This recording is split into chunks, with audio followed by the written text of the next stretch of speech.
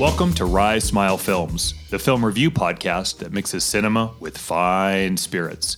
Journey with us as we encounter new, old, and strange films, with the occasional dabble into sports and music. Proceed with caution, as these podcasts feature spoilers and some mature language. This is Matt. And this is Jesse. Today on tap, we have Halloween 2, starring Jamie Lee Curtis, Donald Pleasance, Charles Cyphers, and Lance Guest. Written by John Carpenter and Deborah Hill, and directed by Rick Rosenthal. Welcome back to Rise Smile Films. Happy Halloween, Matt.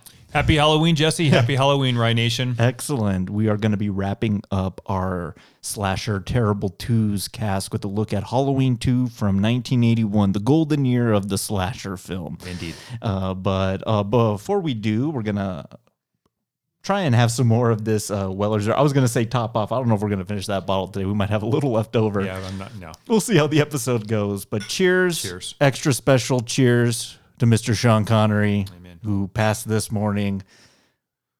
Celebrate him in a fantastic way. What a great run. Oh. 90 years. Godspeed to you, brother. Great characters that he played. So this is to you. Yep. That's good. Yep. Excellent. Well, let's get this thing started with our flight question.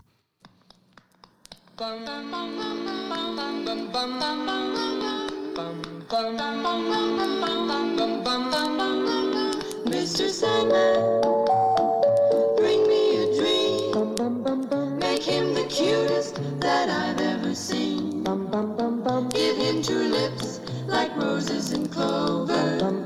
Then tell him that his lonesome nights are over. Okay, so Halloween 2, 1981, a direct continuation sequel from the classic 1978 Halloween. And I'm sure we'll talk about, how that plays, these direct continuation sequels. So I guess the flight question this week is, what's our top 3 sequels that took an unexpected route or a strange turn once they got to part 2? So we've covered bad sequels before, bad threequels, bad this, bad that. So I didn't necessarily go with like the worst, but I went with ones that I was looking forward to, and I was just like, yeah, maybe that wasn't the right direction to take that. So let's do how we do 3-3. What do you got for number 3? Checking in at number 3, Blues Brothers 2000. Spun out of a skit on Saturday Night Live that I'm not sure had a lot of legs to begin with anyway. I think it took a lot of effort to make that into a fully fleshed out feature. Now take that same scenario and remove John Belushi from it. Not that John Goodman is not a fine actor in his own right. The guy's awesome, and certainly not a stranger to Saturday Night Live either. That's right.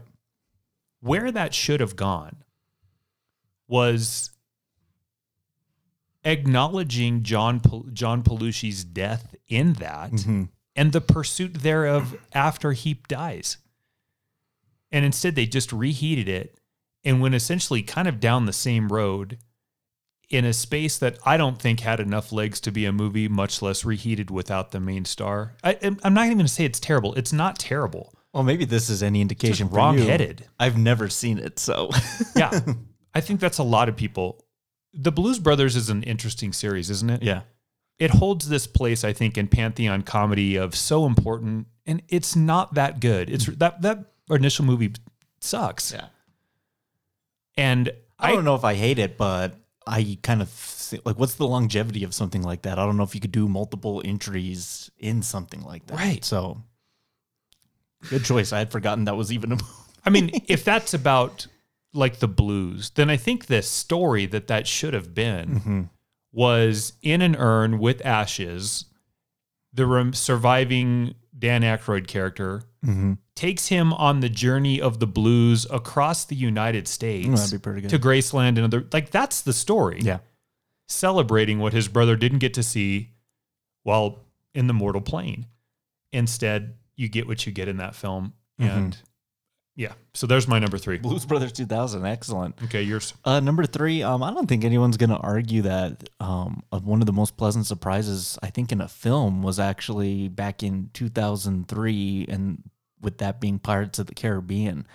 I don't know what people kind of thought to expect from what they're adapting a theme park ride into a movie, but you went and saw that first and you're like, that was actually pretty good. Yeah. Great characterization. We had never seen a pirate film quite like that before. It was fun, swashbuckling action.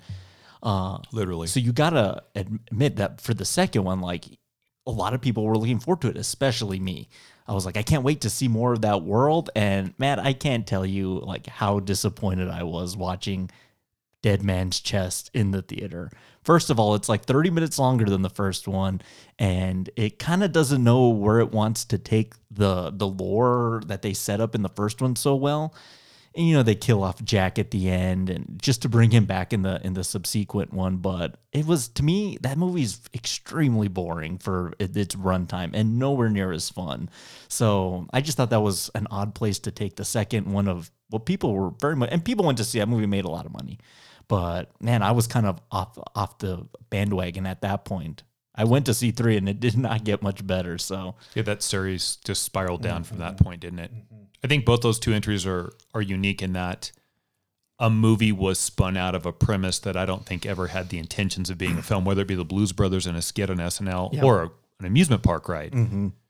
One of those has certainly more legs than the other. yeah, Pirates have infinitely more possibilities than, you know, the Blues Brothers. But yeah, that second film, to craft what you did in the first one and set up, it's funny, I think we're going to have this conversation throughout the podcast today too about the proper film, right? But to set up what you did in the initial and then to go where you did and then kill your prize-winning pig at the end. just to know he's coming back anyway. Of course. Yeah.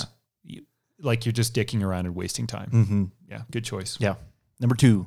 Gremlins 2 could easily be in worst sequels of all time.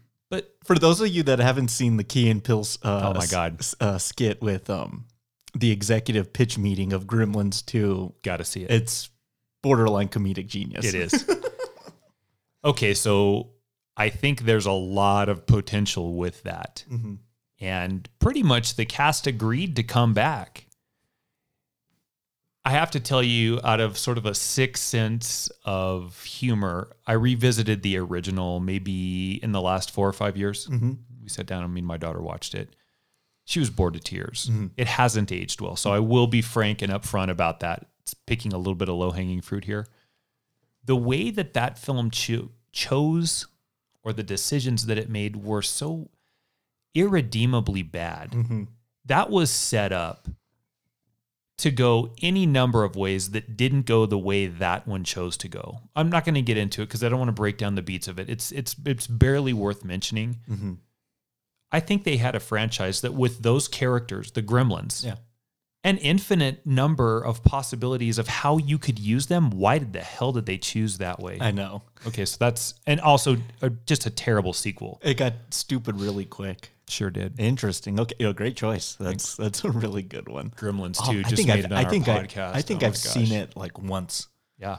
I own the first one. I like it. Probably, but I don't know. It's not one I always revisit. No. You know what I mean? Right. Number 2, we've covered it on the podcast before. Matt, you know I had to have a Spider-Man movie on here. Yeah. But I'll be the first to admit, The Amazing Spider-Man 1, I actually think is fairly enjoyable. It's not terrible. I like seeing the Lizard, and while I may not be on board with that version of Peter Parker, the Gwen Stacy stuff works very well. I think it's cast pretty well. So I was looking forward to seeing where they take this story. And then you get The Amazing Spider-Man 2, and yikes. It's a movie that wants to continue the relationship aspect, but it's also trying to set up like 4 other movies at the same time. And it's, just go listen to that episode. It's so busy, it's so convoluted, and altogether at the end, it's pretty stupid. It's pretty stupid. So I thought about Spider-Man 3, but I don't know if that was, by then I was just like, I think they're a little fatigued with the Spider-Man by that point where it was a miss, but I don't know if it missed as hard as like literally swinging for the fences in your second film, like trying to like the kitchen sink and the refrigerator and the stove to make a franchise before you even get started. That's a big no-no. That's number 2 for me. It's a great choice. Okay. Number 1. Son of Kong, Ooh, classic. made in the same year as the original, with a character that was really popular and beloved on screen. So let's take the second film and make it a way smaller version of King Kong. So it's just kind of like a big ape, really, or gorilla. And we'll try to spin something out of that. Now, you've removed all of the length and gravity and weight and power and immensity of the character on film and reduced that to like 1/15 of what its normal size was. What are you? Did Willis O'Brien even come back to do the stop motion for that one? I think so. Okay. But done in the same year. So that it was rushed. But I'm not really sure that is why they had to make him smaller. They could have still rushed it and made Kong the same size. Yeah. But they chose to do an Andre the Giant size King Kong son. Oh, man. I love your entries because they're either films I haven't seen, Blues Brothers, or films I've only seen once. And it really shows their replay value if I'm not going back to them. I don't think that movie's terrible. Yeah. But no one wants to see a movie about King Kong's son. Yeah. Especially when King Kong is still so fresh. Just do King Kong again. Especially with like, even like Godzilla's son, once they introduce, jeez. I think his name's Manila. Or Mina. It has an M. I'm going to look it up here. Vanilla, such a boring character. We'll Yeah. just name it Manila. Yeah. You have the same problem. You're like, I'm not here for this. I'm here for Godzilla. You've barely established what Kong is and what he can be, and you've already chosen to go another route. Another one for me was close. Okay. Honorable mention. Yeah. Is any of the subsequent Dracula films. Dracula's daughter. I don't even mind that. I like the brides in that. It just, man, you blew it by doing him in. Is the next one, I think, Son of Dracula. I think Lon Chaney Jr. plays him in that one. Those are big misses. He never played the character ever again, other than Abbott and Costello Meet Frankenstein was the only other time he played Universal Dracula, which So seems like strung out on opioids, he was hard to cast at that point. I imagine so. Yeah. Great choices. Thanks. What's your number one? I want to hear. Number one for me. So, man, you had HBO growing up, so you were kind of like, if you had during the summer, if you had time, you'd have HBO on. And HBO had this thing where, like, once they got a hold of a movie, they would just play it to Cloak and Dagger. to death. Oh my God. Dabney Coleman and Cloak and Dagger was on every day. And all Henry summer Thomas? long. Oh my God. All the time. Yep. One of the ones that was on repeat rotation was Speed 2 Cruise Control. Jeez. Which, as a kid, I was like, this is a good movie. This is a fun little action yarn, and Willem Dafoe's insane, and the leeches, and this Jason Patrick. I don't know who he is, but he's an okay action star, and I like the setting. But then, like a few years after that, I saw the first one, and I was like, wait, what? Yeah. I was like, this is way better. Yeah. And then they ended up with that.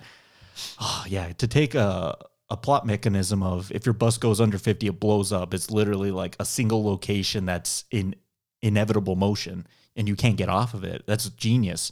To a slow moving nautical vessel, huge miss. Huge. And nothing against Jason Patrick. I love The Lost Boys, but Keanu wisely passed on a very poor idea for a sequel. So Right. that has to be but that was one, like, I loved Speed 2 as a kid just because it was on all the time. Yeah. Always catching it on HBO, but it fails mightily in comparison to the original. Great choice. I didn't even consider that one. Yeah.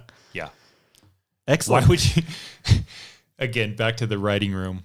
You know what really worked in Speed 1 is a bus with speed. Highways, traffic, 50 miles an hour, can't go below. There's so many. You know what won't work?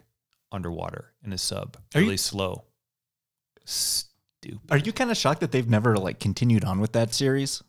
Like in any other form or Actually have never thought about it until right now. not even like a direct to DVD market? Like, Yeah. I could see like Speed 3 Snowmobile. But no, they never attempted that again, even like a remake. So Yeah. they're probably talking about it right now. Good choices. Excellent. Great choices. So yeah, let's jump right into Halloween 2 from 1981. Matt and I, there's some openings up for some EMT paramedics. So we're going to see, we failed at camp counseling. We failed at realtors. We're going to see if this venture fits us better. Hopefully that hospital there in Haddonfield is sparsely populated and we won't be busy so much. Yeah, let's hope. Here we go. What's going on out here? Call the police. Tell the sheriff I shot him. Who? Tell him he's still on the loose. Is this some kind of joke? I've been trick or treated to death tonight. You don't know what death is.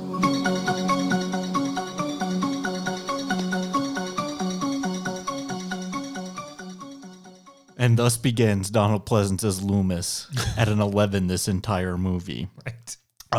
Okay, so Halloween 2, 1981.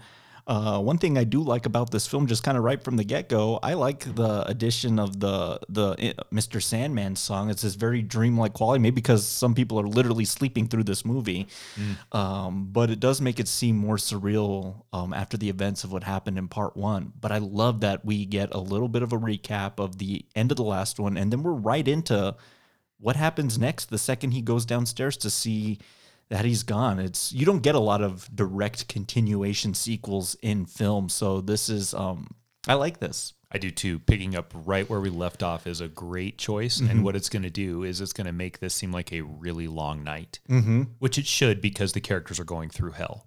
Have you ever seen, unrelated, but maybe a bit of a tease of what's coming, kind of, have you ever seen the Godfather saga, on TV, where they do it in sequential order and it's all kind of pieced together? Yeah. Like, I want someone to do that with this. I want someone to, just splice these two films together and give me a 3-hour version of Halloween. Wow, so we start with young Michael and then go to the dreamlike sequence in the mental institution, Sure, and yeah. then why not? They may as well incorporate all that television footage that they were forced to add to just make it one long big movie.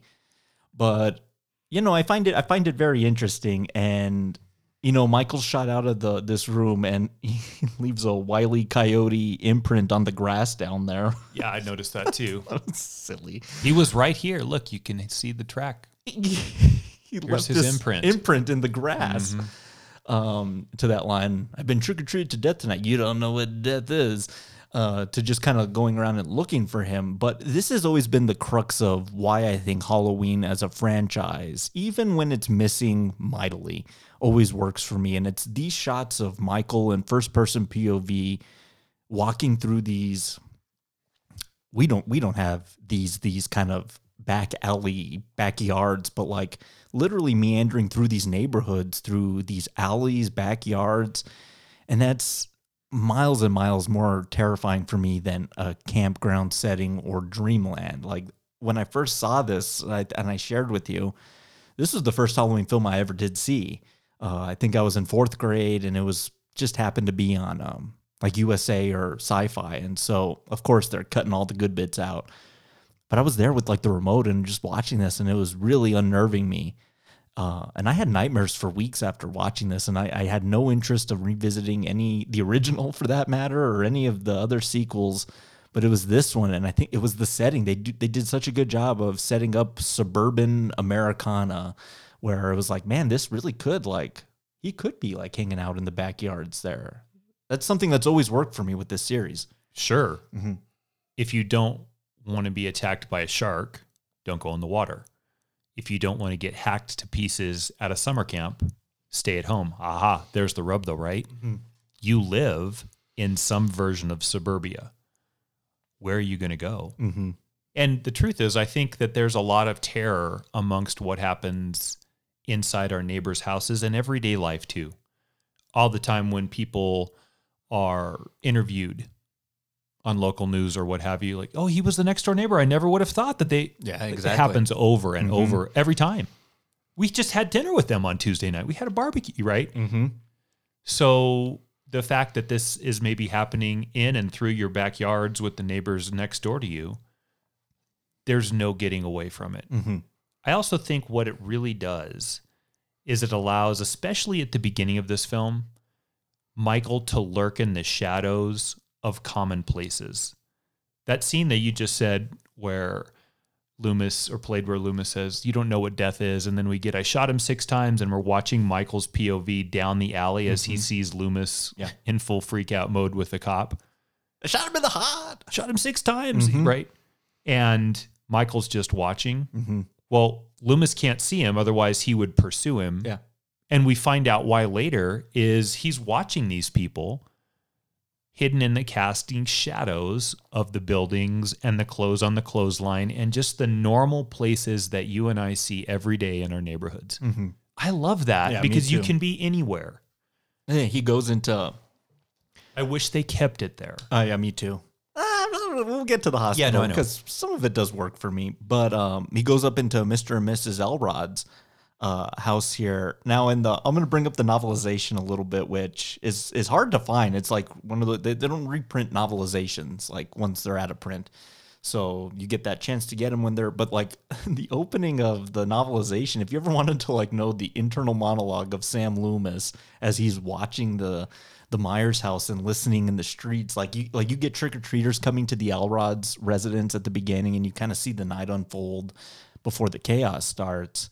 But I've always liked this little part too with the Night of the Living Dead on TV. Or Harold, do you want mayonnaise on your sandwich? And then we cut to breaking news, which is something again like until like Friday the 13th part 3 or 4, you don't get like that news outlet that's like covering the events unfolding in real time, which I think makes the stakes a little greater. You get this breaking. Police have made the shocking discovery in Haddonfield of 3 murdered teenagers, and they're looking for a mental patient that escaped last night. Like there's some real weight to the seriousness of the situation. And then he gets that knife, and they do a good job of kind of showing him lurking in the background. Does that work for you? Like the kind of the media element at play here, kind of almost informing us of like what's taking place? Yeah, if the slaughter has just occurred, then certainly it's going to be covered. Now you might want, if we're going to be nitpicky, you probably say what time on Halloween night is all of this news breaking? And are they doing a broadcast at 2 a.m.? Whatever. And we sort of brought that up. Like at some point, it's curfew. Like when the kid is going to the hospital with the razor blade in his mouth, we're assuming from the apple that you pointed out that I didn't even recognize till you said it. Yeah, we'll get to that. At some point, Halloween night becomes the day after morning, right? Mm-hmm. And all of that space that we're playing with, I'm talking about time, I think works in this because the movie does try to present a feeling of length to the viewers. And what I mean by length is the moments that can happen rapidly in film, this draws out to make the whole process feel that much more torturous as an audience member so you can relate to what they're going through as victims being stalked by this killer. Mm-hmm. So showing the news, television cameras and all that, to having it be on the radio, to watching him go from out the window to the neighbor's house to get the knife, all of that makes a feeling similar to Gary Cooper and High Noon, a real-time feel to it. Yeah. That's hard, and that's a hard thing to do in movies. Especially it is because you're talking, I mean, if you take 1 and 2 together, we're talking under 4 hours. Oh. Probably under, maybe 3. Just over 3, I think. So if you can take in just over 3 hours, what is, 12 to 16 hours and make it feel like real time, I think you've done a good job. And I'm going to also add to the genius in this, it's not the same director anymore either. Yep. So Rick Rosenthal is able to come along and carry out that piece of this story that creates real-time longevity, thus adding to the torturous or arduous task that everybody involved in this movie has engaged in, and even Michael to a certain extent. Michael is very plotting and calculated in this film, isn't he? Yeah. Oh, exactly. Can I ask you a question before we go on? I want to ask you that very, of the 3, okay, Michael, Jason, and Freddy, is Michael the most strategic of the 3? Especially in this movie. Certainly. I mean, he has the wherewithal to hook up an IV to a nurse and bleed her out on the floor. Like, he's very plotting, which I don't know if it works for his character, because I think of Michael as like a person with like a 6-year-old brain, and he's like super regressed. So he's able to drive and do all these things, whatever. No, he's definitely the most cut. Freddy will just be like, bitch. And the jester, the brute, and the strategist. And then Jason's just pure brute. Right. He's just, if you're in his way, you're getting hacked. Here, Michael, like, yeah, he's kind of sneaky the way he's kind of going about some of his stuff. So that's working for me. You brought up the scene where I guess the wife is making the sandwich for her husband who's passed out watching Night of the Living Dead. Mm-hmm. Michael sneaks in. Yeah. And then sneaks out, not being seen by her. Mm-hmm. Whether you believe that or not, it's not the point that I want to make. If you could do that in real time, what plays for me in that is the deliberate choices he's making on who he chooses to do in. Yeah. Because he passes on this old woman to immediately go to another house through essentially the same process, sneak in through the back door and do in a bit more babysitter-esque like story, Laurie Strode character. It's almost like he's polishing his skills or refining them for the ultimate confrontation. the masterpiece that he wants to show off in his den of animals that he slaughtered. I guess I can see that. I mean, it starts to work less for me. In the first one, it's so good because he has been watching these women all day, walking down the street in their cars, following them. So there's a really great stalking nature. And then this one, he's right into like whoever comes in his path now is kind of like getting the knife, but not Mrs. Elrod, which is interesting. I don't know if it works so well for me, but I think it comes into the trap of the sequel. It's like, we got to have things happen. So we got to we can't be as like as refined as we were in the last one. Like, we have to have a body count. So we got to chocolate, you know how they say you got to have a scare every 5 pages or something like that. That's kind of, it's meeting the scare quota in that regard. I kind of like it better if it's just, I saw this girl, she came to my house in the last movie, I'm infatuated with her, she's not my sister, and I'm just going to follow her around all day until I can get close. You know what I mean? I do. I think you hit one of the 2 key points with Michael's motivation. Yeah. Why does he choose Laurie? Because what they're going to argue in this movie, I think we're both going to beat up pretty good. And is it that he's after Laurie, or is it Laurie's relationship with Tommy? Yeah. Because Tommy is him. Just the younger version of him. And as you said, with the regressed, he's stalled out at about that age. Tommy's age in 1, with the pumpkin getting dropped and then the kid walking into, or his friend Richie bumping into Michael in the school playground, and then Michael watching Tommy walk home. That's about the same age that he is when he does in his sister some years earlier to start the franchise, right? It's got to be one of those 2 things. Yeah. And I think for me, we're going to play this out to the hilt later. Okay. If it's less about Laurie and it's more about the reflection of himself in Laurie as the mirror, that's the relationship she shares with Tommy. Yep. And her taking care of Tommy on Halloween night, the way that his sister didn't take care of him on Halloween night because she went upstairs with 15-second 3-pump Pete. Right? 15 seconds. Literally. Took them that long just to get their shoes off. I know. I get that. We're going to take a different turn in about probably 30 minutes and talk about what ends up happening. Yeah. But like, I think we're both in the same space here, Jesse, with here's why we are interested in Michael, because he's been so quiet. Literally doesn't speak at all in the first one. And there's so many questions posed. We're starting to play it out here. I just don't like the way it plays out. Yeah. And when we get to Sam Hain, I'm going to set myself on fire. We'll get to that too, won't we?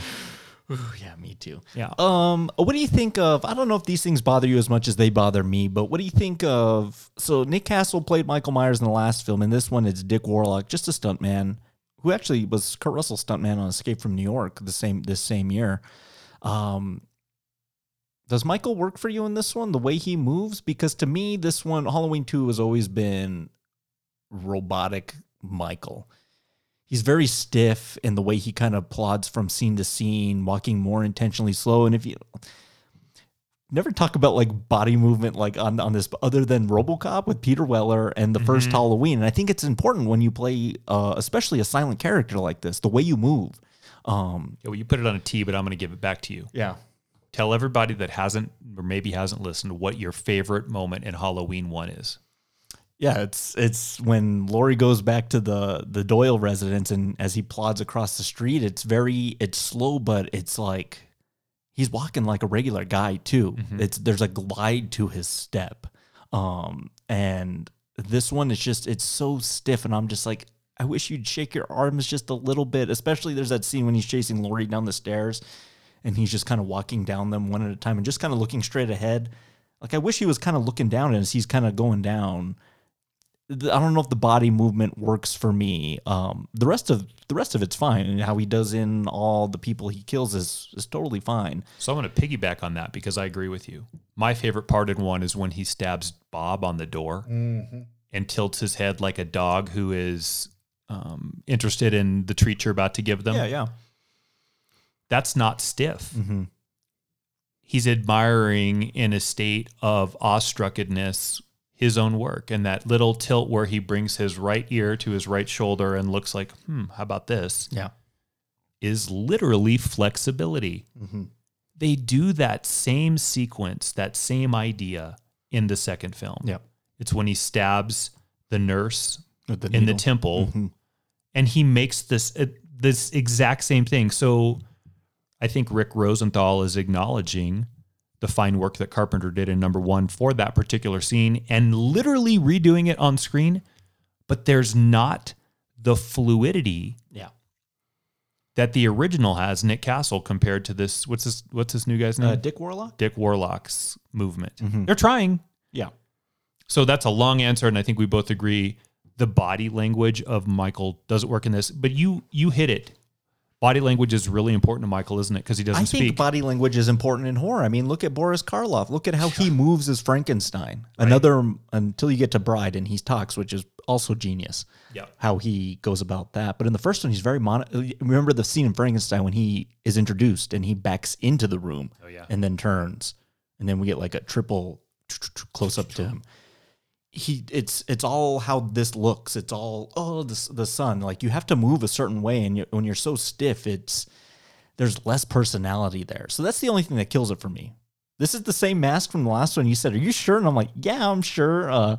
So Deborah Hill kept it in her room. She was a smoker, so it took some more. And that latex doesn't last. Sure. It starts to break down over time. So in a smoke-filled bedroom, it's going to take on a more blondish, brownish kind of look to it. And Dick Warlock has a different facial structure too. These aren't fitted masks. It was a mask bought on Hollywood Boulevard in some Halloween shop. So it's going to fit this guy differently too.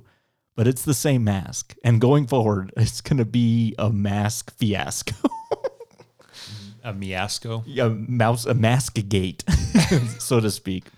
I think Rick Rosenthal has a hard job on his hand here. He's got to make a literal follow-up to the original. So this film, stylistically, has to kind of look like how the original looked, too. He brought back the original cinematographer, Dean Cundy, and Carpenter's back with the script, and he's even doing the music again. But as Carpenter has said on numerous occasions, I'm just going to read what he said here. So Carpenter wrote this script with a 6-pack of Budweiser every night, and he continually asked himself, what the fuck am I doing? Because he just couldn't see. He's like, the story to me is done. Whether you want to continue or not is one thing, but I don't know how to give any more motivation and continuance onto what's going to happen next. And I don't blame him, you know what I mean? Especially when I talked about it, I was like, man, Carpenter must have been so busy at this time. He had just done The Fog. Rattle it off. Yeah, tell him. He was doing The Fog the prior year. Was writing this and doing Escape from New York in this year, and probably busily into prepping The Thing and Halloween 3 in the subsequent years. So busy. The guy's busy. So I don't blame him for not going all in on this idea. I mean, we write, and if you get to something like, we'd be so lucky to have a film like Halloween in our repertoire, but to come back for something when now Carpenter has what I like to call the get out of jail free card or carte blanche right now at this time. I can make any film I want right now because of Halloween. I don't want to be doing the second Halloween. You know what I mean? Right. I want to do this high concept movie set in New York City as a prison. Man, you know how much I love The Thing. I have a chance to remake that. I want to do that instead. Yeah. Instead, no, John, you have to come and write this thing. So I can see how tedious it would be. And by the time you get to 81, his film is tame in comparison to what's come. I mean, we've had Friday the 13th and everything's gorier and bloodier. So this film has to echo that. To that, the kills in this scene are above and beyond anything in the original. And I think through 5 and now 6 films, we're talking about Nightmare 1 and 2, Friday 1 and 2, and now Halloween 1 and 2. I think this is going to have, to me, what's the best kill so far. But we're also moving now in the slasher horror genre to a different place. And that is these three characters are so bankable and so revered by the horror going audience that they end up being the star more so than the protagonist trying to avoid them. You're looking for interesting ways, whether it's a harpoon through the eye or putting someone in a sleeping bag and setting it on fire. Or in this particular one, the best one in my opinion, is drowning the girl in the scalding hot water of the tub. Yeah. We're changing the dynamic of how these films work, and it's not about the boogeyman, boo, stalking, and now we're moving to super, super, super violent to try to outdo the other two competitors. Sure. Yeah. Add that to Carpenter because he's not De Palma Jesse. Yeah. There's no part of him that's a Brian De Palma-esque. No way. Right? He's very moody. I would actually say in some ways auteur and horror. No wonder he was drinking. The guy's miserable. Look, I mean, poor guy, miserable being so busy. Yeah. Everybody's so hot. No, that's what I said. Yeah. So you're right. But I understand the frustration. And there's times in the film where I think it shows, where I think there's pieces that are just mailed in. Like, I got to get through this beat to get to what I need to get to, which is Fade Out. And you got to think, because The Fog necessarily wasn't like a huge hit, and that it had its own production set of issues, and he started dating Adrienne Barbeau at that time, so he had all this marital bliss and whatnot. But I think Carpenter knew, he's like, man, I finally did what I wanted to do. I have a window now, and I have a window to kind of strike in. And if I'm just like striking out on all these ideas, like I got to do something. And that's kind of what did him in. I mean, I love all of those films that he made in that period, but no one went to see them. It's a damn shame. Well, I think Carpenter works with very, very small budgets. Yeah. Highly commercialized, big industry marketing movement behind his films is not the space that he's good in. Yeah. Like, I love Big Trouble in Little China, but that's a B movie. Yeah. With A talent. Like Kurt Russell's A talent. But Escape from New York is also B movie and done really well. The Thing is an A movie, but probably the most commercially failed film of his entire franchise because they didn't, and we've got into the marketing on that 100,000 times. He does better with less because it allows him to be creative and showcase the ability that he has to put a nice picture before the audience cheaply and authentically. I don't think the violence, although it might play in that, because how do you show that on screen? Yeah. Is his chosen vehicle to do that. Sure.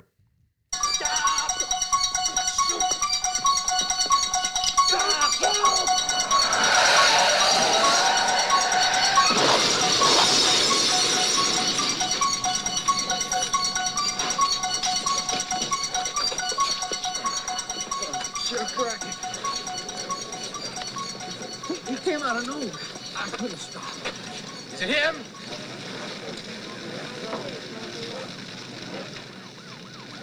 Is it him or not?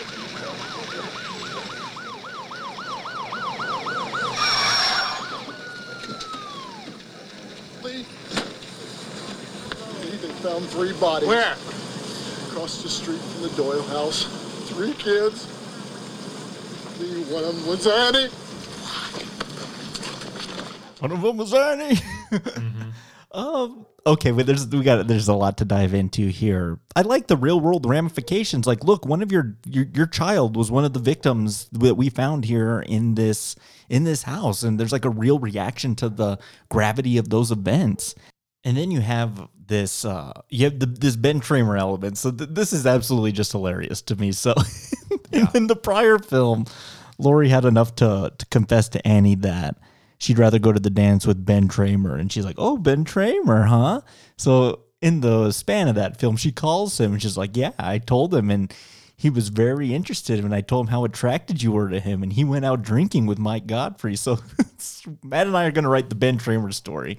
Halloween 12. Where Ben Tramer gets the news and then gets pissed drunk. And then he gets super duper high. And then like goes to this party and then goes trick-or-treating. And I'm going to put this, look at this mask. This mask is so cool. Again, just get hit by this car and just get exploded. This poor guy.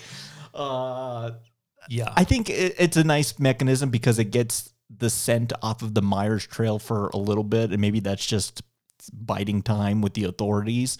But it does kind of say maybe he did kill, and we can kind of let our guard down a bit. Except Loomis, remember he's at an 11 this entire time. Poor Ben Tramer to him.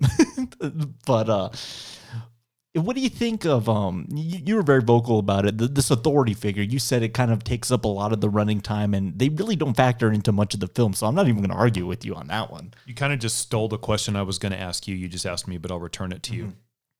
Okay, so if Carpenter's drinking every night because he's so unhappy with having to write this script, let's talk about the relationships. And I'm getting to the answer in this question, but let me set this up first. Let's talk about the relationships with the people that he had on set. You hear terrible stories of like Mickey Rourke.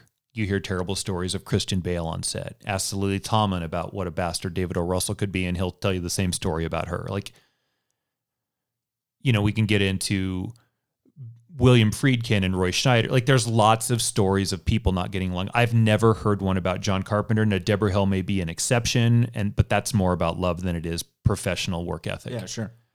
If Nick Castle, who played Michael in the first film, is going to go on later with What's His Nuts from this film Lance Guest. to make The Last Starfighter, he's going to direct that film. This is all in the Carpenter family tree, shall we say. Good, yeah.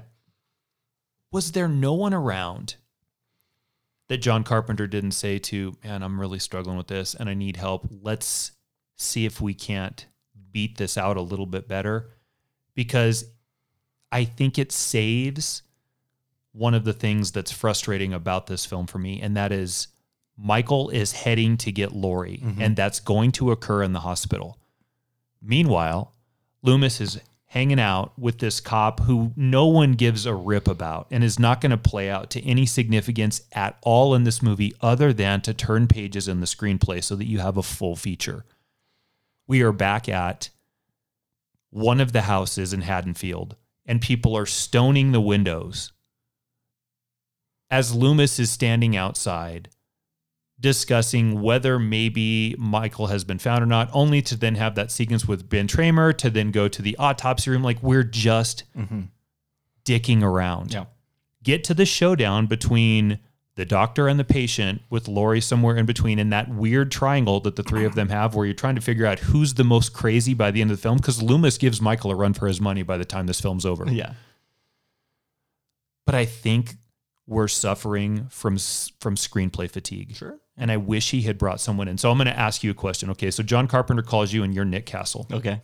And he says, I need help. Yeah. What do you do? I would say yes, but Nick Castle on his end, he's a fellow film grad of USC with Carpenter. I mean, he was trying to make his own films at this time. So the bullpen's not full at this point. You don't have really a lot of the people that you can turn to, or like Tommy Lee Wallace. Hey, do you want to direct this? Like, no, I'm not ready for that. Or I'll kind of help out. They're not willing to go back for you. So you do have to end up taking a blunt of the responsibility. And then you got Mustafa saying, you need to make this film, at this time. And so I think you kind of get and it doesn't seem like a rushed movie. It just seems like 3 years after. They had plenty of time. Yeah, I just think the logical and the reasonings behind what's going on is just more stretched. You need even more of a suspension of disbelief to say, okay, this is why he's going about his quest. Look, in slasher horror, the cops showing up and being poorly equipped to help the survivors is a pretty common trope. But most of the time we handle that in under 15 minutes.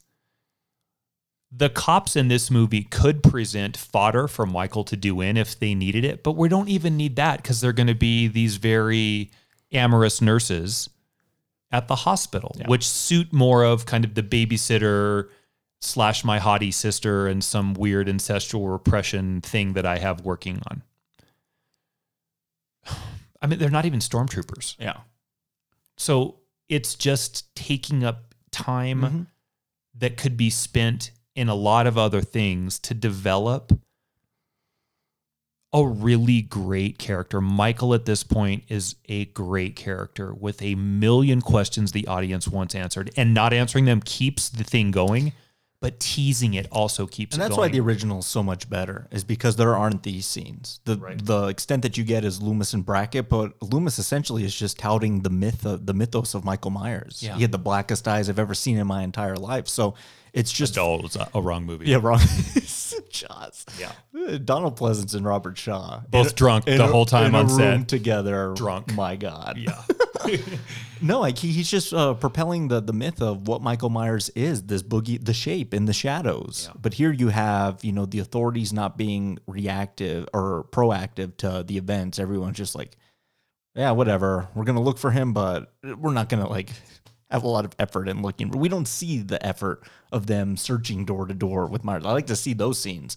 So let's get to the hospital here. So when we get to the hospital, the very first thing we see is just so shocking. And if you see it, you miss it. But this little boy comes to the emergency room with his mom, and he's got a razor blade sticking in his mouth. Yeah. And I've always like, man, what the hell is going on there? But at the time, the urban legend myths of tainted Halloween candy, someone stick a razor blade in like a Snickers, and there you go.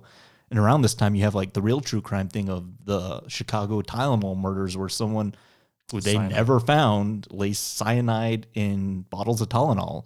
So I think that's an interesting little touch. I mean, this film tries to get at the roots of other Halloween aspects that aren't Michael Myers, urban legends and pagan things that whether they work or not is up to you. But this is an interesting. It's just it's a lot of weird shit going on this night here. That's going on. Like, who's that guy that's doing that? I should have paid closer attention to this. The boy that has the razor blade in his mouth, what's his costume? He's a pirate. Pirate. Okay. That's right. Yeah. So we get to the hospital. Do we want that costume to be a clown? Oh yeah, that'd be great. For sure. But it just kind of goes to show there's sinister happenings going on in Haddonfield. It's not just Michael. You got people lacing candy bars with razor blades. Yeah. Does this setting work for you as mostly single location? We spend a good time here. Does it work for you in the building of suspense for a sequel? Because this setting has always been maybe my favorite of the entire series. I love this hospital, this clinic. Yeah, sure. It works for me. I think it has the pieces that would make it interesting. And because there's room elements in the hospital, it creates an individual household-like setting to what you saw in the original film. You have roommates. You have the person in the room next door. And I think there's enough places, just in the amount of times I've ever been in a hospital, where you could easily get lost or hide. Mm-hmm. So yeah, it works for me. This is not a jumping off point Sure, at all. yeah. I think it's a good setting for us, rather than being a camp again. You like this more than Suburbia? It's just it feels like an extension of Suburbia. Sure. I like it because it's not like it's not like Cedars-Sinai in Los Angeles. It's not this gigantic hospital that's sparsely populated. It's a small town little clinic. Mm-hmm. Like it has the night shift. Like it's not even like fully staffed at the moment. Right. But they still have patients in there. So the isolation element, let's get it somewhere where help is far away, which is true. We're going to cut off communications, which is possible. And, we're going to wound our protagonist is already wounded. So the amount of outs, as you like to always talk about, there's not a lot of outs here. Are you going to literally run down the road to safety? You can't. You're injured. Are you going to call? You can't. Are you going to drive away? Michael took care of it, slashed all the tires in the parking lot. So it definitely works for me as a setting. Yeah. Forget it, Bud. I have to go back to work.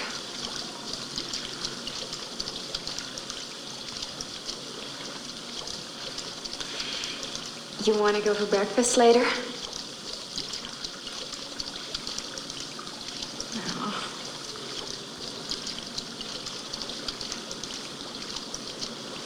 I'm sorry. I just have to get back, that's all. Now, Bud, don't be that way.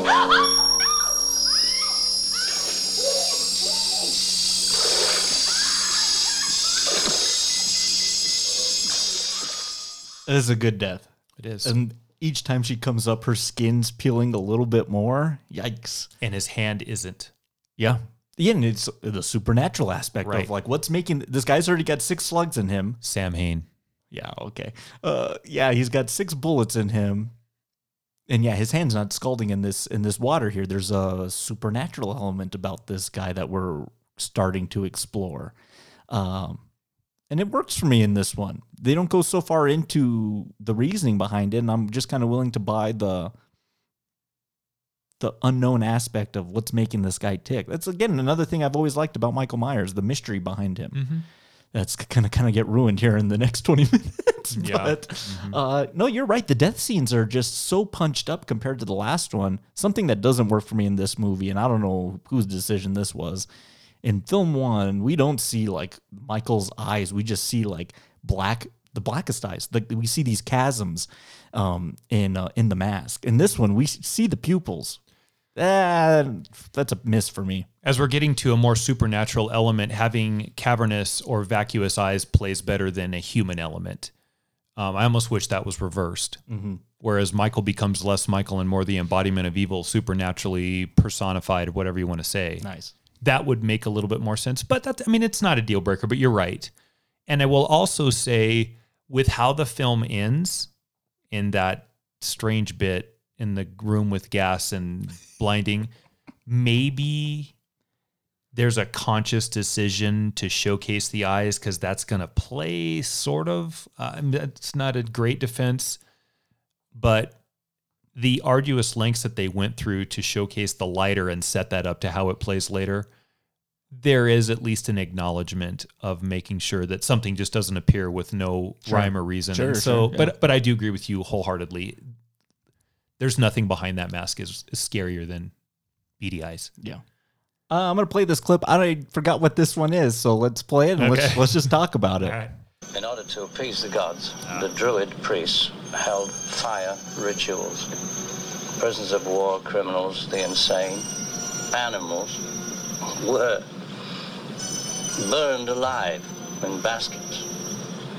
By observing the way they died, the Druids believed they could see omens of the future. 2,000 years later, we've come no further. Samhain isn't evil spirits. It isn't goblins, ghosts, or witches. It's the unconscious mind. We're all afraid of the dark inside ourselves. Dr. Loomis, please listen to me. There's a file on Michael Myers that nobody knew about. I've seen everything. No, it was hidden, sealed by the court after his parents were killed. Now, after the governor heard what happened tonight, he authorized Dr. Rogers to open it. What file? It isn't fair. They should have allowed you to examine everything. That girl, that Strode girl, that's Michael Myers' sister. She was born 2 years before he was committed. 2 years after, his parents died and she was adopted by the Strodes. They requested that the records be sealed in order to protect the family. Jesus, don't you see what he's doing here in Haddonfield? He killed one sister 15 years ago. Now he's trying to kill the other. Tonight, after I shot him, where did they take her? The clinic. Oh my God, this is so avoidable. Well, okay. So there's a lot going on in what just got said. So first of all, the two Myers parents that pulled the mask off him in a second died 3 years after that? Right. Together in a car accident or something? So, okay, that's crazy. It was The Cult of Thorn, but it's another movie. Mm-hmm. Yeah, this is literally screenwriting. You're backed up in a corner. You don't know which direction to take the story. I got to give them some second act reversal recognition here. Yeah. What is it going to be? It's his sister. Like they're related. Let's have it be a little twist like that. And I'll do that in a big exposition dump. So you get a reference to the Druids and the pagan elements of All Hallows Eve, which could have been used had they set it up in some way in this film prior. They'll play it out in Season of the Witch a little bit, but that's the wrong film now. So we have Druids, we have Samhain, we have an adoption, and we have dead parents in a car auto accident. I'm assuming. They didn't even say that. So where do you want to start with that? The one thing I'm most thankful for Halloween 2018 is undoing this. Yeah. This is just so stupid. I've never, even as a young, I was like, really? They're related? I guess. Because then it just becomes the linchpin of the rest of the series of, it's his niece, and he's after the niece now, and then he's after Jamie Lee Curtis and Josh Hartnett, and now they're dead, and I'm going after Dangertainment, and I'm so glad that they backed that one up, and it was just, like we said, it's just like, man, this girl came to my steps. It's kind of like my babysitter, like my sister. I'm just going to follow her around, and whatever happens, happens. We're doubling, tripling, quadrupling down on a relationship that has never been defined all the way back to the original film. He's not after Lori because in that film, she is his sister. He's after Lori because she is a reflection of a lost youth or what he feels as a neglected youth. Him wanting to do in his entire family is a possibility. But him wanting to do in his entire family after he's visited a school and stabbed some children's artwork wrote in blood on the chalkboard, Sam Hain. Yeah, that's silly. It's stupid. It's not even stupid. Yeah. Especially because it has zero bearing on the film other than to introduce this Sam Hain element, which I have big issues with the 3 of taking Michael down the pagan supernatural route. I think the pagan element, we already talked about that, was set up in Friday with the pyre that he had with his mom's head. And Freddy's already got, sole IP rights to the supernatural pieces. Like, he's already got that. Yeah. But they're choosing to go there, and it's a bad decision. That whole scene, that whole 3 minutes in that car is John Carpenter saying, yeah, story is fucked. Yeah. We got to fix it. So family, druid cults, and family. Keep going. And kudos to him. This is why I love him as a filmmaker, because he's so honest. Right, he agrees. He's in retrospect, he's like, yeah, that was a stupid idea. That's all really fixable. It didn't have to go that route. Again, and it did, so whatever. But with just a little bit of time and a little bit of thought, I think that this is sour mashed easily. Yeah. And we'll do that in the flight. Nightcap, yeah. Well, let's talk about some of the other deaths in here, because as you said, like up until this point of 6 films into this 2 casks, these are the best death scenes in what we've seen so far. We had scalding hot water. We had air bubble hypodermic needle to the temple. That one's, and you get a close up of that too. And then the one that always disturbed me as a kid, just because I didn't understand it, Mrs. Alves on a gurney, being bled out on the floor. That's pretty gruesome. Yeah. I don't know if Michael has the intellectual capability to perform a procedure like that, but he did. And then the last guess, he hits his head, and then we'll talk about whether or not he's dead or not at the end of the movie. And then you had your favorite. This one's my favorite.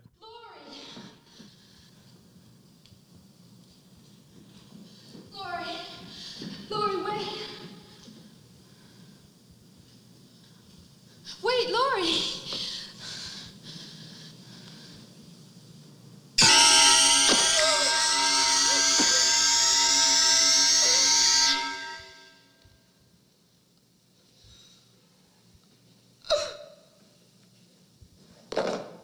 Clogs dropped to the floor. I mean, it's great because it shows the pure strength that this guy has. I don't know if that would be physically possible to lift someone up with a scalpel with one arm, but he does it, and it's a very striking image.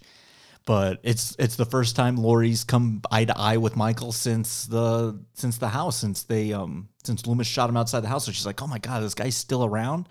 That one's my favorite. But I'm with you, Matt. Like this film really upped the stakes or the gore factor from the last one and the rest of these other slashers. Definitely memorable death sequences here. Yeah, they're to the 10th degree. Oh, and more violent than we the forgot. previous. Mr. Garrett takes a hammer to the head. The security guy. Okay, so we get our chase. We get the similar Michael Stocking music. I remember that's an F sharp on the piano. That dun dun dun dun dun dun. Do you like the music in this one? I mean, it's Carpenter. Sure, it's a lot more synthy than the last one. Less piano. It worked. That works for me too. What do you think of this kind of final chase? Okay, we got to talk about it because... Hold on, let's talk about the scalpel for a minute. Okay. We both brought this up. Yeah. There's a significant amount of time and effort put into watching him get the new knife, butcher knife, essentially. And that knife is burned because it's stuck in some children's art in a grades level classroom at some nondescript school in Haddonfield. We burn the knife after Michael steals it from the counter and uses it to slash up just another babysitter or young woman for the purposes of having some violence in the film that's a nobody. And then we take that knife out of play because he leaves it behind at the school. Again, not to sour mash everything, but the choice of weapons for these killers is really important. From harpoons to knife, gloves to you name it, brute strength, whatever it might be. I think children sometimes have, through curiosity, what ends up becoming a sick fascination with things because they're curious. If Michael, I'm even giving them an out for the scalpel versus the knife. Yeah. If Michael is watching the doctor, who we're going to see, like the doctor in this film that has the night shift. Dr. Mixter? The drunk one? Yeah. Perform some rudimentary surgery on someone with the scalpel, then there's a great moment in that, which is when Dr. Mixter comes back and looks at the tools on, like he leaves, the room's clean, the nurse goes in to clean it up, whatever, like sterilize all the instruments of surgery. Mm-hmm. The scalpel's missing, and that knife is put in its place on the table where the tools are. Yeah, that'd be good. And really easy. And then you have a reason why he's doing that. And through the sick fascination, which is in the original film, that tilting your head to the right as you admire your work, that disgustingly sick curiosity that is childlike, you get to play out in Michael. Yeah. And then there's a reason why he's not using the knife, because he wants to be like this doctor, or he's fascinated by it. That's good, yeah. But instead, we've burned the knife at the school. And as much as I like what a scalpel can do, I thought the same thing too. I hope that's a really not heavy nurse because she's picked up with the scalpel. And again, would it break? Like, are we going to... Sure. I'm not going to play physics. That's stupid. That ruins every film. Yeah. I know what you mean, though. Yeah, that's pretty good. Yeah. That knife's important, man. We spend 5 minutes watching him steal that knife. Oh, because we've already established in the last film, in the last episode, how phallic it is as an image, too. Okay, so then you just took the next thing that I was going to steal. Yeah. You just literally stole the words right out of my brain. If we're watching Lori be penetrated with the hypodermic needle to put her under, and we're talking about penetration and the knife being the representation of the phallus, then I can see how there's another line that fits in with that same space that goes to what pissed Michael off. Yeah. His sister was getting banged out upstairs when she should have been taking him trick-or-treating. Yeah. Huge miss. Yeah, big miss. Again, another miss. Yeah. But I don't know if I hate the movie. No. Right. Again, it's interesting. No, like right. it's I have a weird relationship with this movie, and it's like I can Loomis being nuts the entire movie and shooting out windows and yelling down the street is a great character. Yeah, do you think he's like he's like the Van Helsing element to Michael's Dracula? Perfectly said. And like no one believes him, and he has the tools to bring him down. So informed, his zealotry borders on insanity. Isn't that what makes Van Helsing so good? Is Van Helsing needs to almost be as crazy as Dracula. For sure. You have to meet the villain on his level at some point. Amen. And I think Loomis, as much as I'm going to make fun of him in the rest of the movies going forward, he has that. Like, he's got him beat. Yeah. So, no, I've always, I think I told you before that, they wanted Christopher Lee and Peter, the literal Van Helsings, to play this part. I mean, that's who they thought of. Well, if we're getting into this family thing that this movie likes to do, you can make the case that Loomis has raised Michael. Oh, yeah. He's been there since he was 8. You watched him, like, that whole bit for 10 years, for another, whatever that whole time frame is. I'm going to do it too much like the jerk. We've been together 2 weeks, but it felt like 16, that whole... I can't believe I'm going to say this right now and strike it from the record if we need to in the future, but that's actually, I think, something the remake does very well, is Malcolm McDowell visiting him in the asylum and like building that relationship of, I have been watching this kid for years. I think that's of an element I did want to see in a reimagining. That's something that I could do with more of. The rest of the film does not work, but that one that's okay. Okay, sure. Okay, to that then. Raising your kid. to raising your Michael. Yeah. You raised him in your image. He came out just as insane as you. Right. Yeah, that's interesting. So we gotta talk about Jamie Lee Curtis in this thing, because I love her. Scream Queen. I love The Fog. I love Prom Night, Terror Train, Road Game. I love all these movies. You didn't mention Perfect. With John Travolta coming up. Yeah. She is just, I don't know if she was making another movie at the same time that this landed on the doorstep too. She has this wig that I just can't unsee, but she's so comatose for this entire movie. She's less reactive and like just kind of like, and I don't know if that works for my final girl in this movie either. I mean, I'm glad that like Jamie Lee Curtis is so fortunate that they've given her 2 other opportunities to do this character better in H2O and in 2018 to like, let me show you how I'd really react to this. I wouldn't be like drugged up in a bed. I would like really want to meet him on his turf. I like this chase because she's injured and it's through the labyrinth of the hospital. But that's kind of it. She's in bed the rest of the movie. And so I think that's a bit of a miss too with her character. You've always hated that. Mm-hmm. You referenced it earlier in the podcast, Amazing Spider-Man 2. We go to great lengths to create Jamie Foxx as the Electro. And then lock him up the whole film. I hate that. I don't know why people do that. Original, like the new Godzilla, the first one. Here's this awesome monster, and I watch him swim for 45 minutes. So if you're going to use the character and create them as important, then use them. Yeah. Mm-hmm. I think what's fair, and it could have fixed the movie or it could have fixed the character in the movie, is what allows Jamie Lee Curtis to be the final girl. Mm-hmm. Scream's going to do a decent job of giving a thesis or an argument as to why she survives. But, hindsight's 20/20, and I'm not sure that was crafted that way. That's just extrapolated from it in a really well-written scene in that film.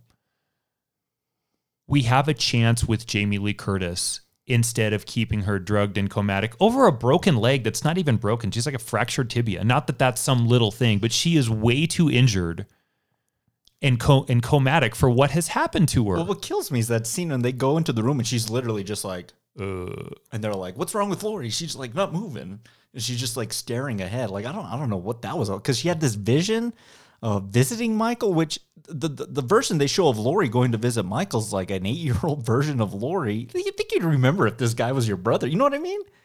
Lori's strength is her ability to do a good job of taking care of those kids. Yeah, that's why he's after her. Mm-hmm. So there needs to be something in this film where she's trying to communicate with Tommy's parents or something about like worrying about those kids. So I got a question for you, because do you think then that the logical job for her that they give her in H2O, the headmistress of a school, fits her pretty well? Yes. Yeah, that's good. I don't know if that's a great movie, but that fits. It makes perfect sense. Mm-hmm. Yes. I also think the 2018 version of what she's left as behind the husk of the sweet girl who's now hardened, heavy artillery badass also makes sense. Oh, yeah.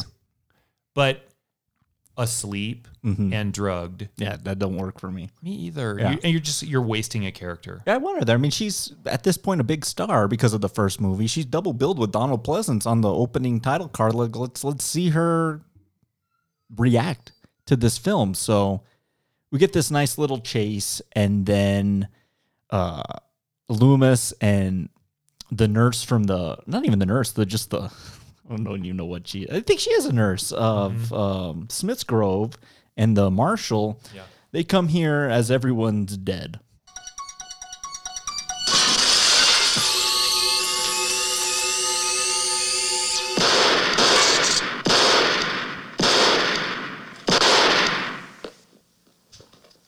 Okay.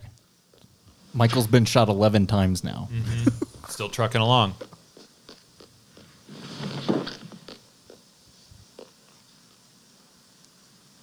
Stop! He's dead. No, he's not. Look at him. He's still breathing. Okay. There's a two-way radio in the marshal's car. I want you to go outside. Get on that radio and get Hunt. Now, wait a minute. I'm the only one authorized to use that. Move! I'm sorry I left you. Are you all right? Why won't he die? Get away from him! But he stopped breathing. No!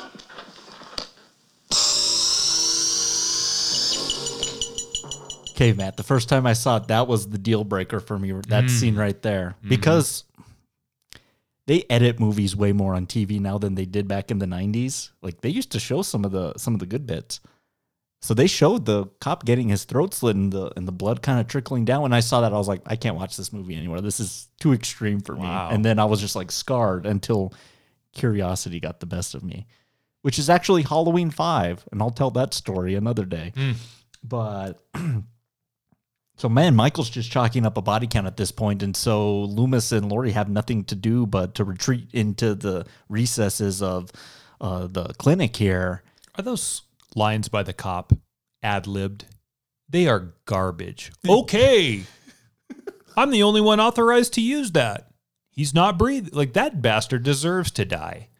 Yeah, it's pretty bad. Pretty robotic, very wooden. Okay. That's not what you would say there. I know. So we get to the operation room, which we've been in a lot. I mean, this is the whole room where Mrs. Alves and everything's taking place here.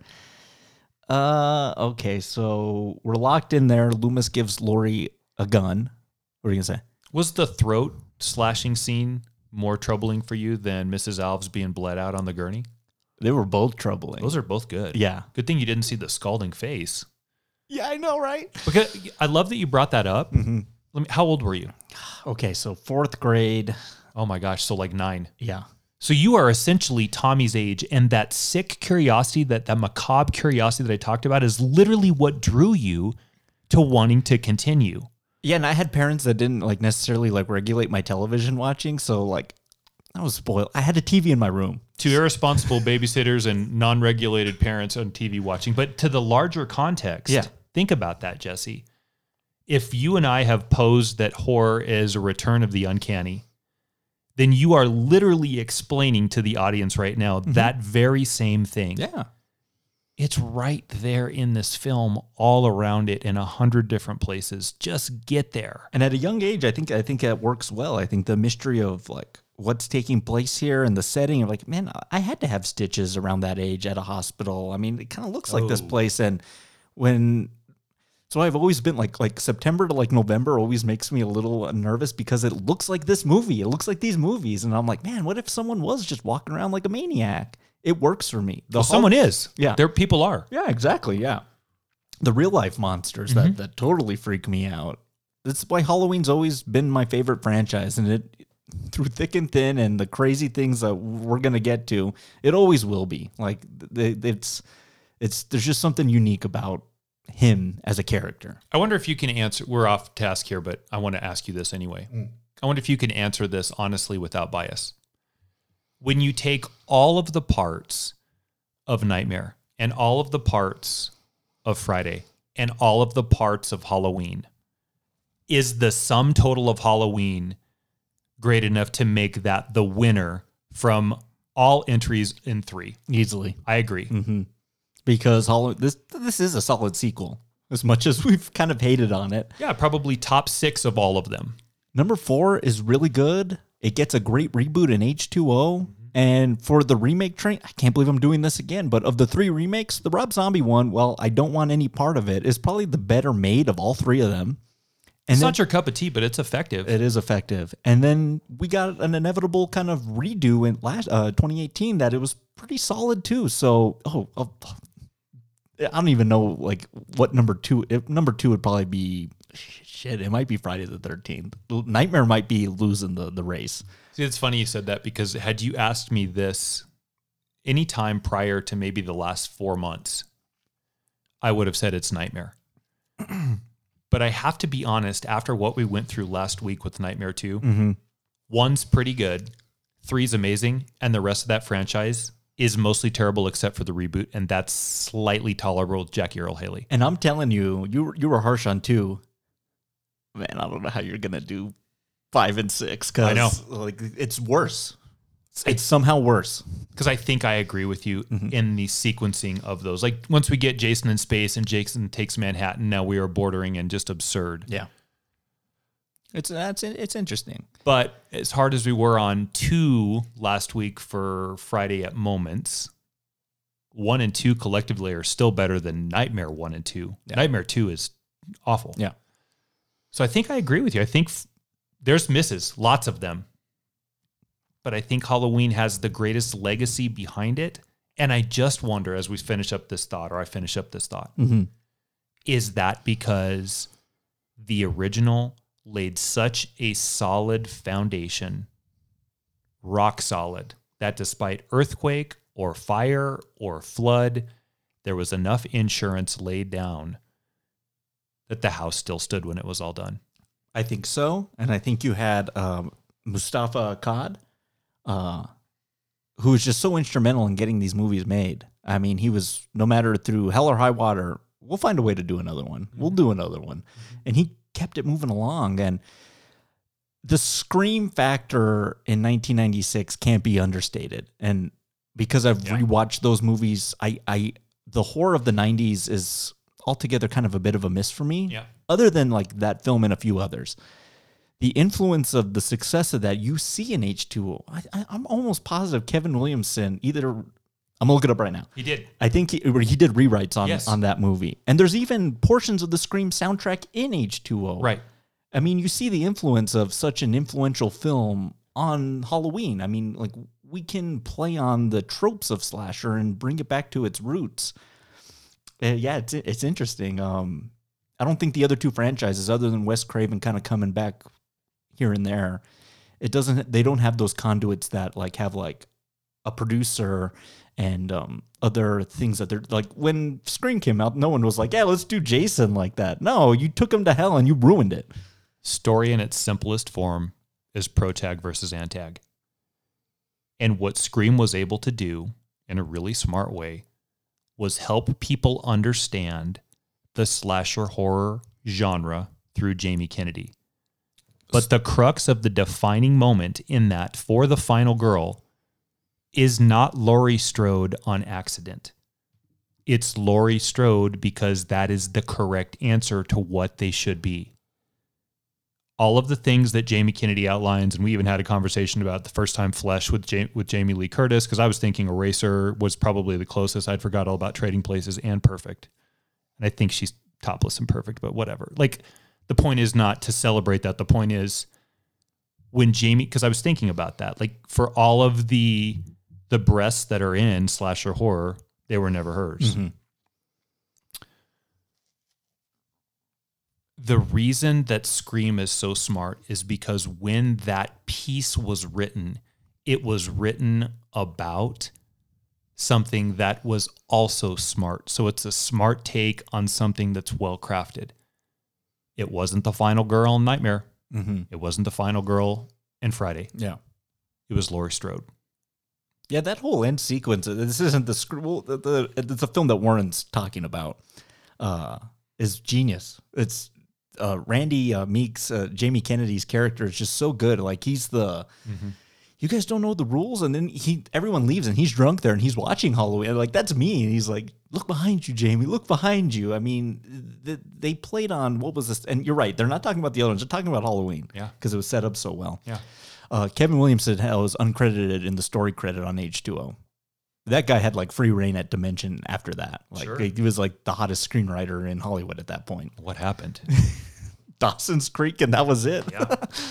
Yep. So they're here in the operation room, and Laurie puts 2 more bullets in Myers' head as a great image of the blood kind of seeping out of the mask. But how does Michael not have just like 2 gaping eye holes in his head now? What's keeping this guy alive? And then Loomis, or he's been stabbed with the scalpel, unloads the gas before they would all pass out. Again, the good continuity. The lighter was given to him by the sheriff earlier in the film, and we've seen it come. He lit a cigarette for Nancy Stevens, the nurse, too. Mm-hmm. Pulls it out, and we get this. Yeah, now. Yeah, now.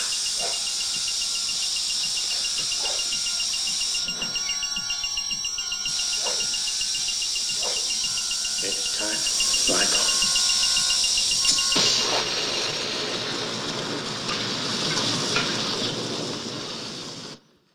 And that should be the end of Halloween right there. It should be. I don't know how two men survive a gas explosion like that. But our film comes to a conclusion, and, Laurie's the sole survivor. Not before Michael can come out and then in his burn suit and then just collapse. But she's kind of carried away, and I love the kind of parting image of Laurie leaving as Mr. Sandman plays again. And she's just like, man, again, what the viewer is expecting with these two films. What a long-ass night this has been. Yeah.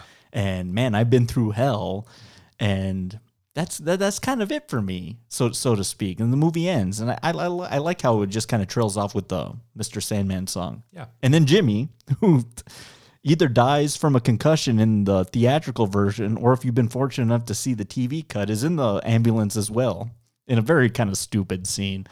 But that's the end of the movie. They lucked out on that fog. Oh boy, didn't they? And LA fog. They're just like, we got to film today. We got to film the end. So it just fits the movie so perfectly. A couple things here before we kind of get into some ratings. I mentioned Laurie's wig, absolutely terrible. The Sam Hain element, I mean, Loomis covers it briefly, but if you were tasked, okay, Matt, we're going to let you write Halloween 5. You're like, oh, what the hell are we going to do now? You know what I mean? That hasn't been done. You would have to kind of go back and rewatch these movies and then like pick out elements. Find something. Sam Hain. Let's expand on that. And then that becomes the Cult of Thorn, which is just totally crazy going forward. $2.5 million budget, $25 million gross. So yeah, this movie made some money, enough for them to want more. And what they wanted was more Michael Myers, and they gave them Season of the Witch, which I don't know if that movie's not terrible either. It's just what people didn't want. Yeah. So the idea of doing an anthology just got killed right from the get-go. But I think that's all the notes that I have. Universal Picture. So obviously this is less independent, more studio influence. I don't know if it's been my film watching as of late, but I just see the influence of Suits like in a ton of films I've been watching lately. Just people saying, we need more bodies. We want more Michael. We want it to be the same, but we don't want it to be the same. Now go write that. I feel, and it's just like you feel films being made by committee instead of telling someone, just go make it and we trust you. I feel that Dino De Laurentiis, like notorious film producer. Hands-on, shall we say? Yes. You'll see his name come up, and I'll tell you what your creativity is. And usually when you see his name come up, there's usually a production story associated with that one. Yeah. But what is your favorite tasting note of Halloween 2? Can I actually go first? Yeah. I actually think it is that bit with the cop there at the end, because to me, Michael Myers, and we're talking about at that point a film franchise that isn't even 20 years old at this point, people kind of still talked about him on the playground like their sister or their brother had let them watch Halloween. And my best buddy, Steven, knew about Halloween, and he had seen this because he had an older brother. And I remember we used to have the birthday parties at his place, and we used to play Michael Myers, where his brother would be him. We'd play the music off the computer. It'd be echoing throughout the house, and we'd have to like run away from him. Fun. It was fun. Yeah. So it kind of had that like lore. So I was like, maybe I should check this out. And then I saw it, and I was like, oh my God. And it was that moment where it was like, don't check his heartbeat. But he stopped breathing, and then he gets the slit. Brutal. I've long contended that in all of these, I think it's the remake of Nightmare. The sequence where the girl is burned and the boy are burned in the sleeping bags is my favorite. Oh, you mean Friday? Did I say Nightmare? Yeah, sorry, Friday. Is that the remake? Remake 1? Yeah, it is, yeah. I think my favorite tasting note is actually going to undo that today. It's been a while. I had forgot all about this, but it's the nurse that gets drowned in that hot tub scalded.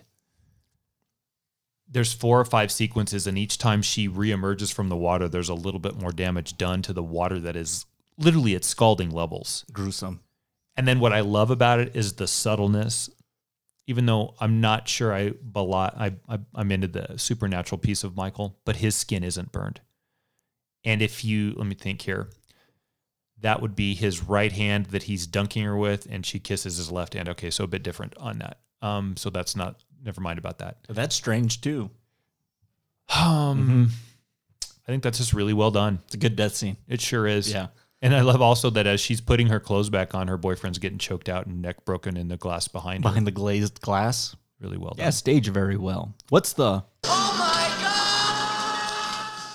moment from this movie where we need to drink the rest of the Weller?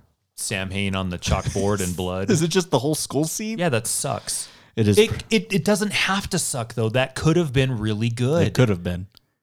It could have been really good. Sam Hain on the chalkboard. Yeah. Yeah, I know what yeah, exactly. Which, is that yours too?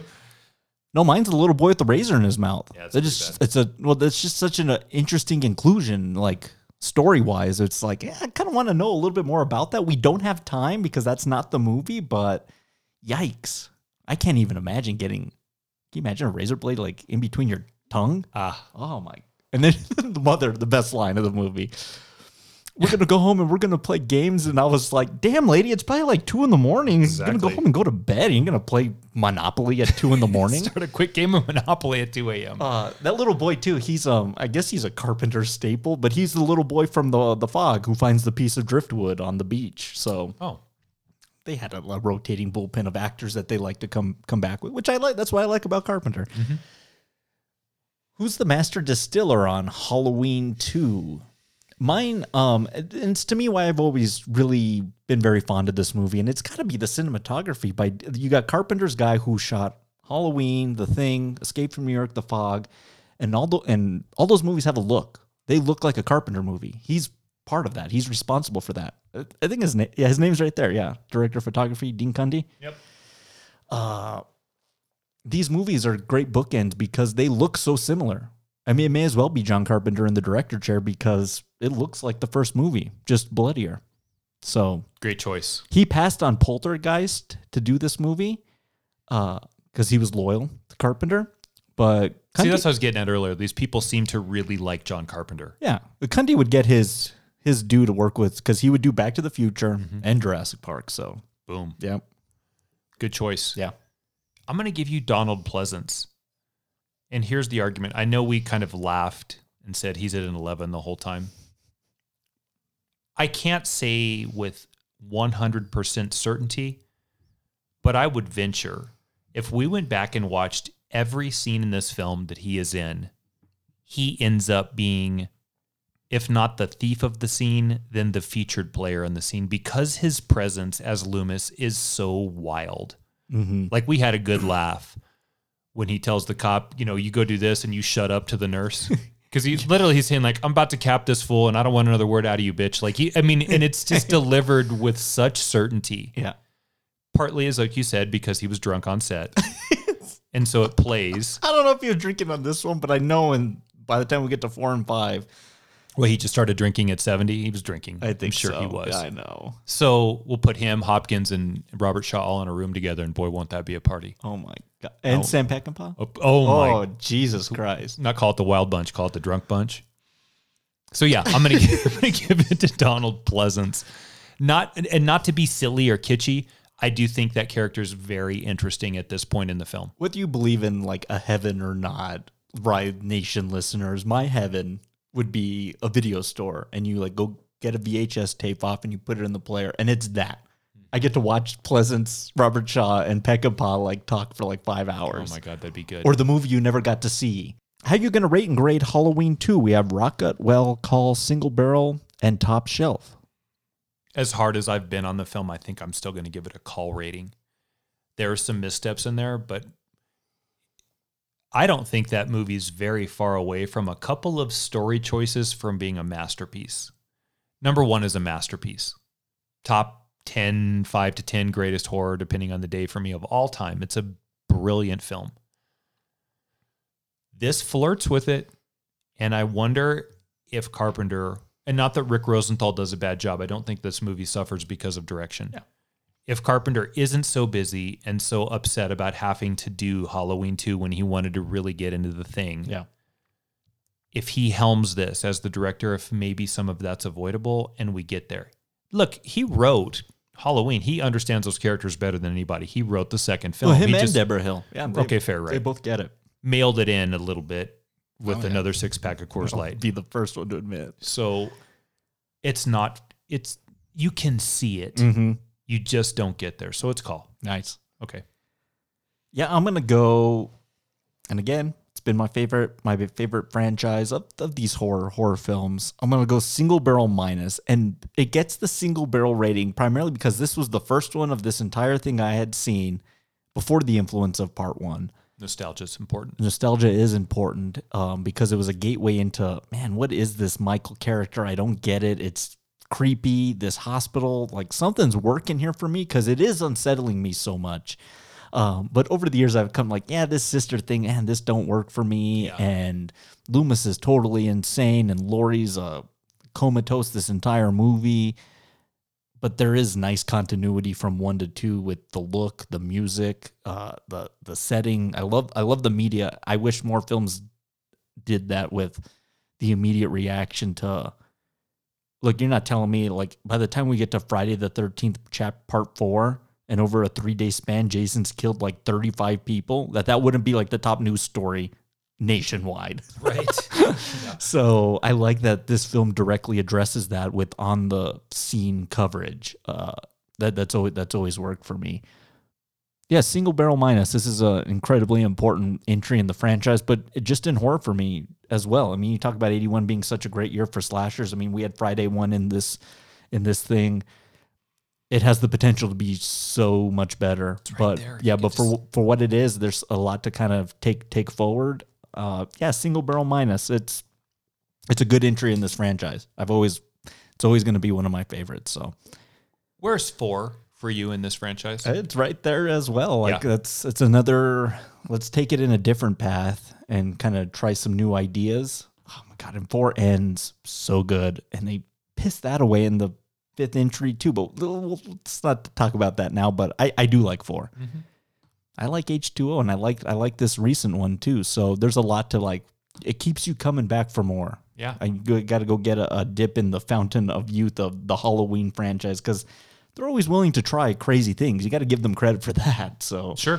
So let's wrap this up. I know you and I are very excited for this nightcap question. So let's get right to it.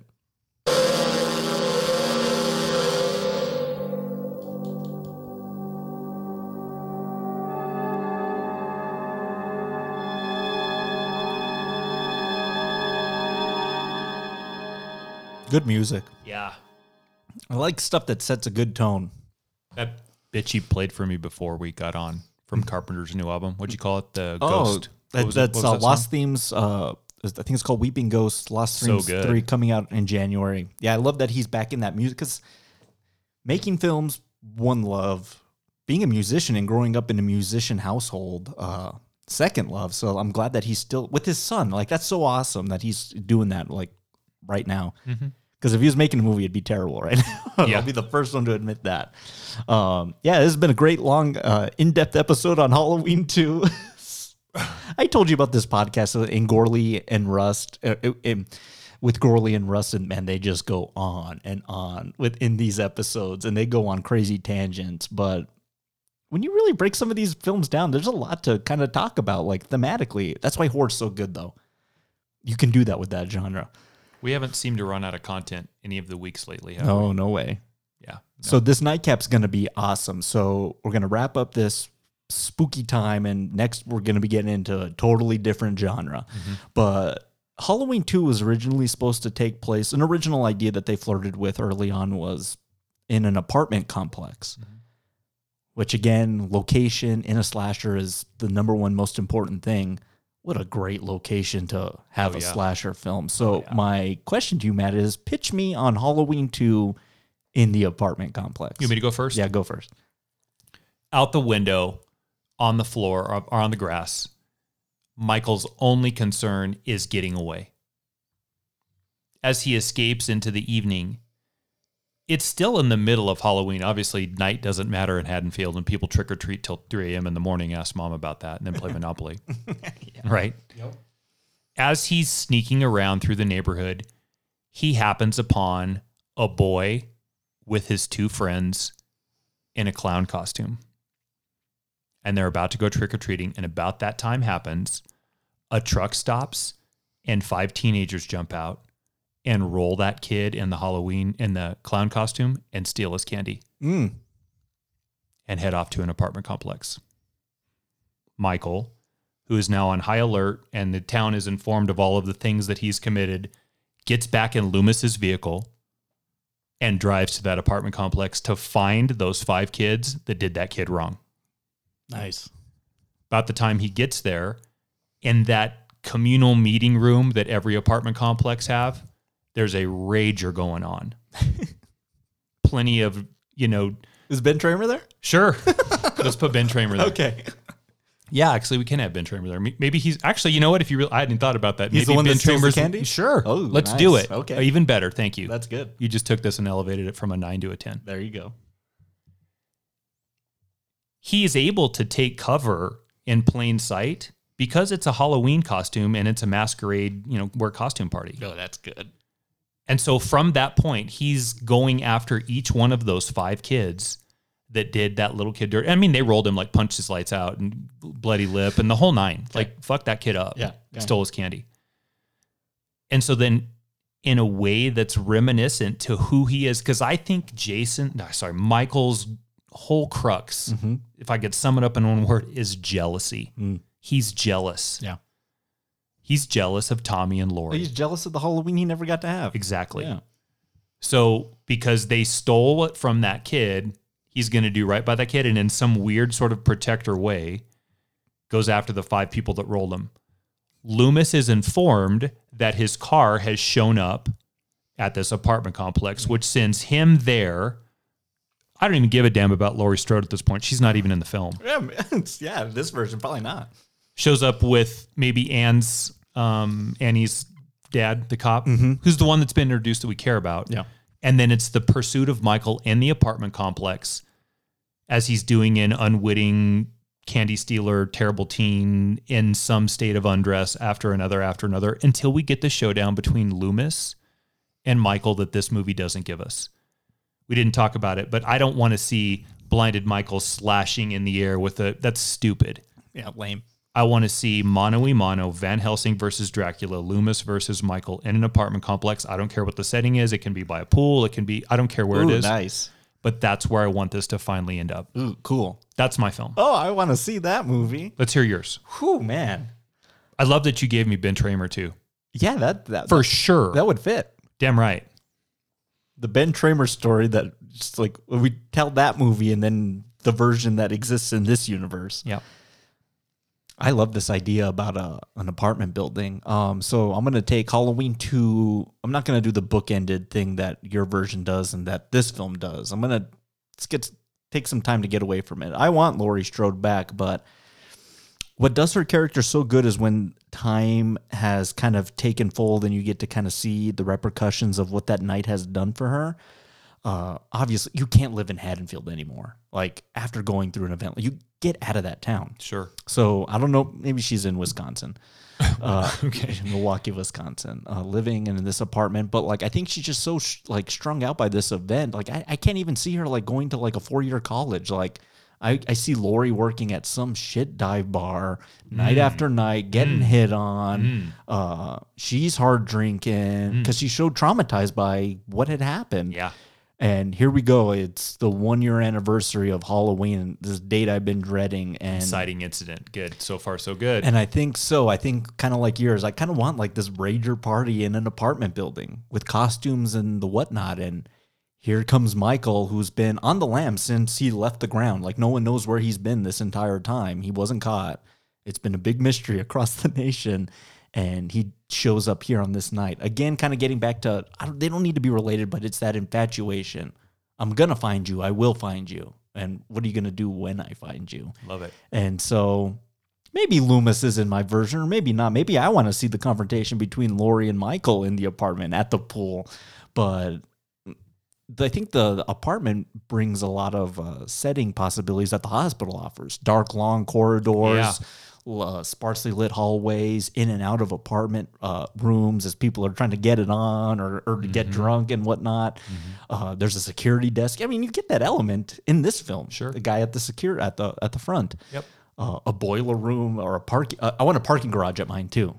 Oh, yeah, that'd be a those are fun terrifying. sequence as well. So, but I just want a Laurie that you wouldn't quite expect 1 year after this, reacting how one might going through a traumatic event like that. Like, I'm going to turn to alcohol. I'm going to try and, erase this from my memory. But as that date comes, it's unavoidable.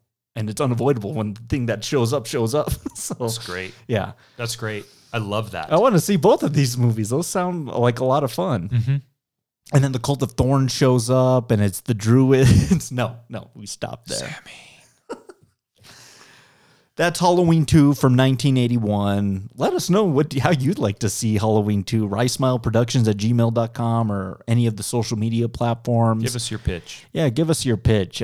It's been a busy 2 weeks for Matt and I. I mean, we haven't recorded an episode here in a while, so in person. Yeah. So yeah, we've been in a very different kind of headspace, but still committed to doing the show. So this was again on Halloween episode released on Halloween 2.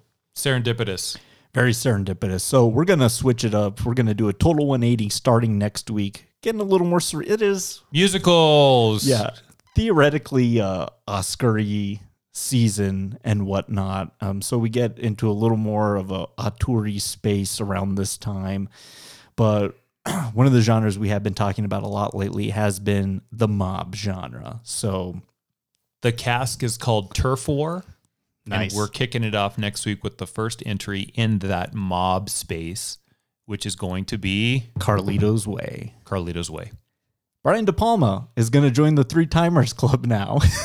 And we haven't even done his cask yet. There may not be nothing left. By No, the there time we is. get there. We can do Obsession, Body Double, and Dress to Kill. Okay. We got that. Oh, and Sisters. 4. There you go. Mm-hmm. No, and Scarface Mission Impossible. and The Untouchables. Look at that. We could do 2 the De Palma casts. Just rattling them off. But yeah, Carlito's Way, man. I have not seen this movie since my friend Josh loved this thing, and I watched it with him. And I was 13. The last time I saw it. really? Yeah, so it's been a while. Sweet. I did like it the first time I saw it, so I'm excited to revisit De Palma. Is this the first time we're talking about Al Pacino? Did we do Scent of a Woman? No. God, it might be. We haven't done Godfather or Dog Day After. Yep, this is the first Pacino, so Serpico. this is gonna be fun. Shocker. Yeah, this is gonna be a good one. And Well, have then- we done De Niro yet either? Nope. Oh my goodness. Yeah, this is gonna be a big cask for us. Yep. Yeah, what's coming up? Film 2 in this cask is amazing, and the directors we're covering in film 3 we haven't covered either, and they're big time. So, we got that. You got that. Look forward to, and we've already plotted out the rest of the year, and it's gonna be fun. Yeah, we've got 6 more entries before the year finishes and guaranteed to be home runs. That's gonna be a blast. So, cheers, Matt. Cheers, Jesse. The EMT gig did not work out for us here at Haddonfield, so we'll have to revisit this next year, and maybe we'll just go take a nice little camping weekend to Higgins Haven. And man, hopefully they've figured out that Jason situation over there in Crystal Lake, and we can just have a nice, just kind of fun time. I'm going to launch a new business and we're going to install hot tubs because I'm pretty sure that I can manage not to scald my people in them. Okay, excellent. We'll see you all next week. Happy Halloween, everybody. Have a great week, and we will see you in the dark. Thank you for listening to Rye Smile Films. Be sure to subscribe to us on Apple Podcasts, Spotify, Podbean, Stitcher, TuneIn, wherever you get your podcasts. And if you like what you're hearing, be sure to leave us a 5-star review. We'd greatly appreciate it. Halloween 2 is property of Universal Pictures and the Dino De Laurentiis Corporation, and no copyright infringement is intended. Until next time, cheers. I shot him 6 times. What? I shot him 6 times. I shot him in the heart. Can't have gotten very far. Come on. I shot him 6 times. This guy, this man, he's not human.